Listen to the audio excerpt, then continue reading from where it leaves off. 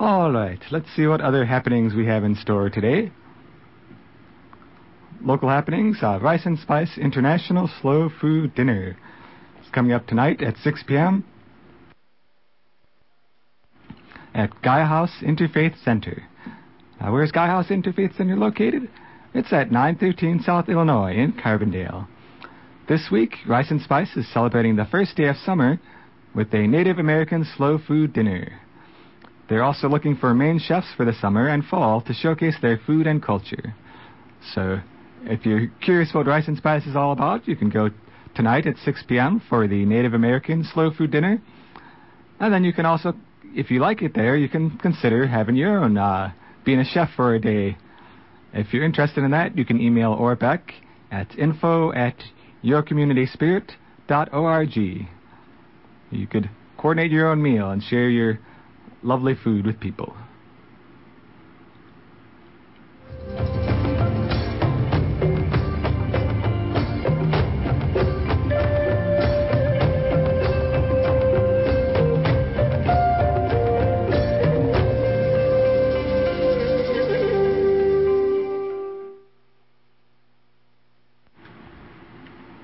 All right, another happening, the Farmers Market. Exciting times at the Farmers Market. Happening on Saturdays from 8 a.m. to noon at the West Town Mall parking lot. That's on the west side of Carbondale. You go west on 13, it's just past the Murdale Shopping Center. Exciting times. They've got fresh veggies, all sorts of local crafts. If you want to get the very best stuff, it's best to get there at the very brightest, earliest hours. But they keep going straight until noon with all sorts of goodies. So, once again, that's Saturdays, including tomorrow, at the West Town Mall parking lot, 8 a.m. to noon.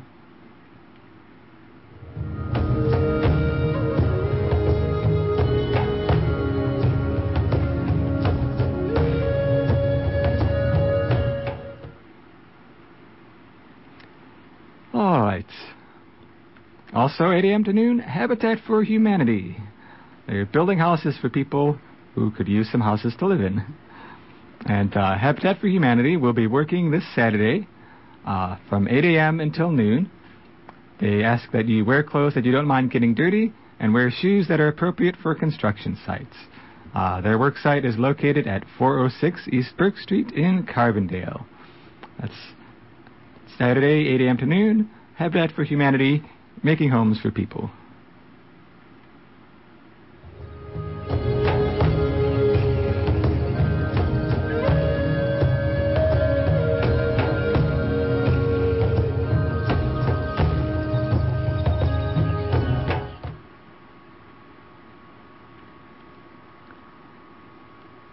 All right. Now here's a unusual one. Why?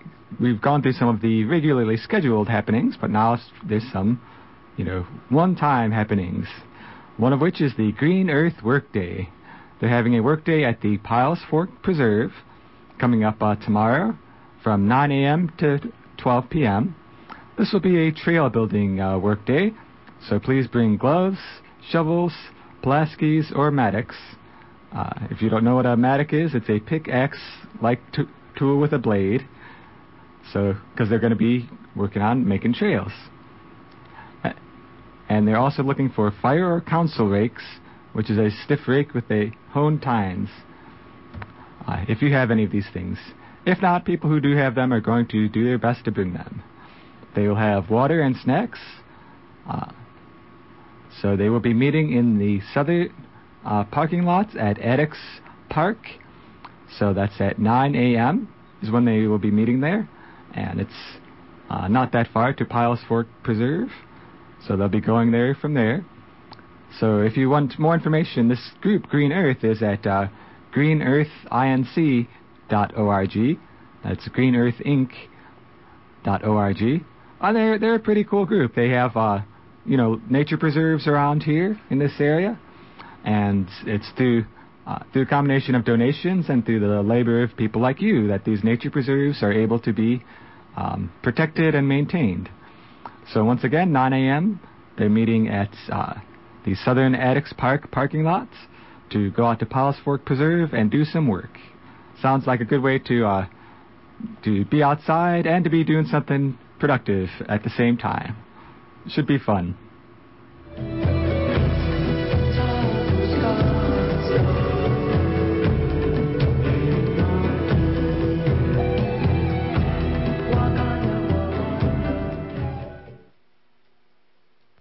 Now, speaking of being outside and having fun,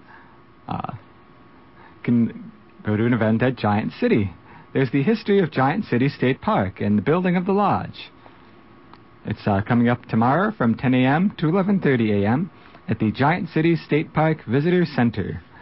There's a special on-site presentation of the history of Giant City State Park and the building of the lodge. It's coming up tomorrow at 10 a.m. at the Visitor Center. Kay Ripplemeyer, author of the new book, Giant City State Park and the Civilian Conservation Corps, is going to give a brief orientation, and is going to lead a tour of the lodge and grounds. So it's going to be concluded at the Visitor Center with a reception, refreshments, and book signing. So exciting times tomorrow at 10 a.m. at the Giant City State Park Visitor Center.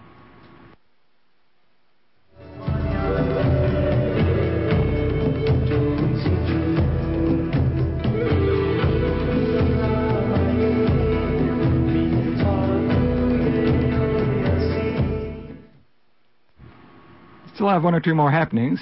Had a lot come our way today. Next one is a new program starting up called Bitch and Stitch. Arts and crafts, current events, good conversation, and a great cause. What more could you want? This is a weekly crafting session. It's an informal discussion about social, political, and environmental issues. The arts and crafts created will then be sold to raise money for Guy House Interfaith Center. So it's an exciting time. You can go hang out, go create arts and crafts, talk about social, political, environmental issues, and whatever else comes up. And this is happening on Saturdays at 6 p.m. at the Guy House Interfaith Center.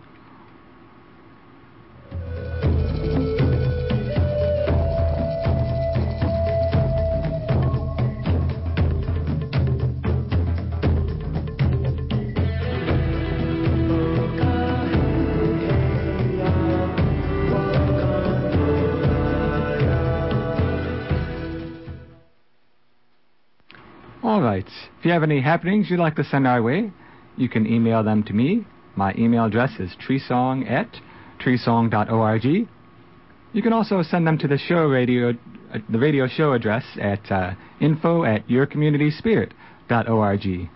And or he checks that one, but if he's out of town, he'll send it my way. So that's our happenings for today, but we still have a little bit of time to talk about some news.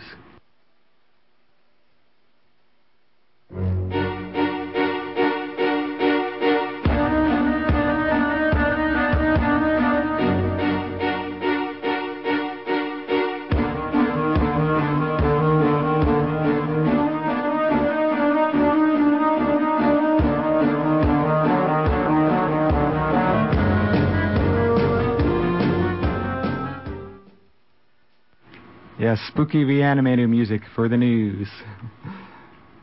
Our first story, BP Special of the Day, now with 100% more oil. Isn't that just what you were looking for? The U.S. doubles its Gulf oil flow estimates. The United States, last Thursday, more than doubled the estimated size of the Gulf of Mexico oil leak.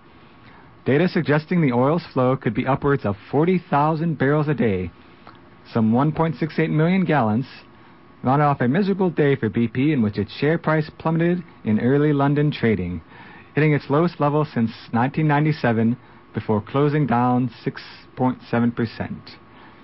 Now, Marcia McNutt, the chair of the U.S. government's flow rate assessment team, doubled the previous official flow figures of between 12,000 and 19,000 barrels a day. Quote, "The lowest estimates that we're seeing that the scientists think is credible is probably around 20,000 barrels. And the highest that we're seeing is probably a little over 40,000, McNutt told reporters.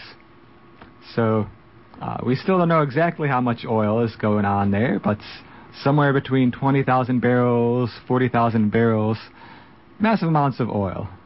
I don't think it's exactly what the Gulf ecosystem is used to experiencing.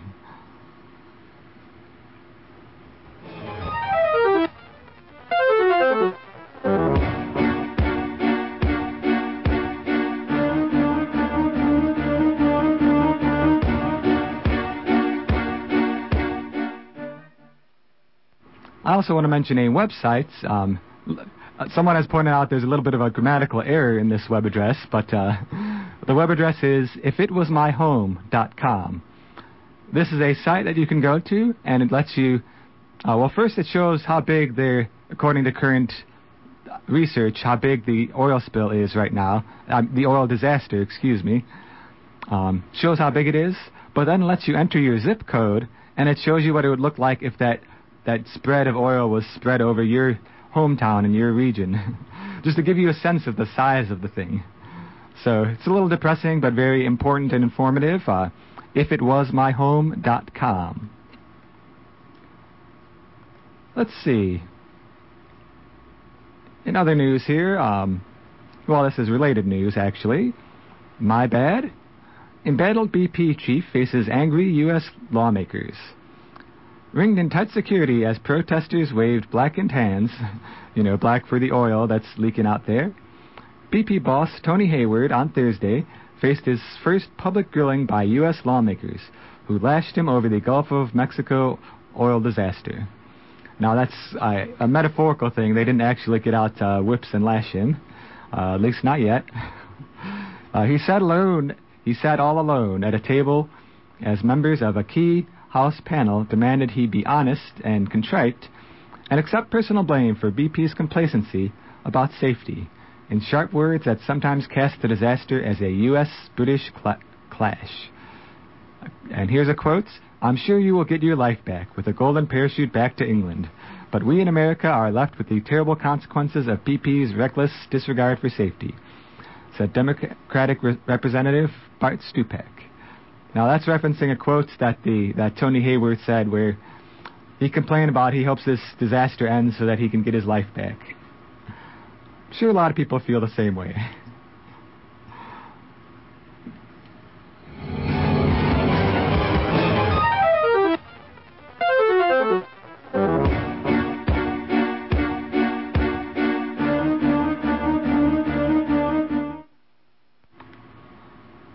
All right. Now, don't have much time left, but I did want to go through one or two more headlines and stories. One is resource cursed. Oil spill underscores need for Gulf area economies to diversify. In the best of times, the three states most directly affected by the Gulf oil disaster have pretty fragile economies. Louisiana, Alabama, and Mississippi all rank among the bottom 10 U.S. states in per capita income. Obviously, the ever-growing oil spill isn't just wreaking ecological havoc, it also threatens severe economic damage. The commercial fishing and tourism, the two linchpins of the regional economy, are obvious potential casualties, and the third is the very industry that brought the mess in the first place, deepwater oil drilling. Now, there's more on this in our email. We have an email newsletter for this show, and also at grist.org. I like the fact that the story is starting to analyze, the fact that regional economies are based on one or two very fragile things. That anything we can do to learn a lesson from this disaster rather than just blaming this person or that person. A lesson about sustainability is, in my mind, a good thing. But we will sneak in one more positive story here. And this is about a sunny forecast. A report shows that a New York solar bill could generate 22,000 jobs. Legislation pending in New York that would require the state to install 5,000 megawatts of solar power by 2025 could generate 22,198 jobs and boost the economy by $20 billion, according to a report released by Vote Solar this past Wednesday. And the cost to consumers would just be 39 cents a month hike on their utility bills. So 22,000 new jobs, all sorts of 5,000 megawatts worth of solar, just 39 cents per month on the bill. That's pretty exciting news. All right, if you have any news, happenings, gripes, suggestions to send our way, treesong@treesong.org is the address. In the meantime, it's summer out there. It's pretty exciting. So I hope you'll get out there and enjoy the summer. And we'll see you here next week on the radio.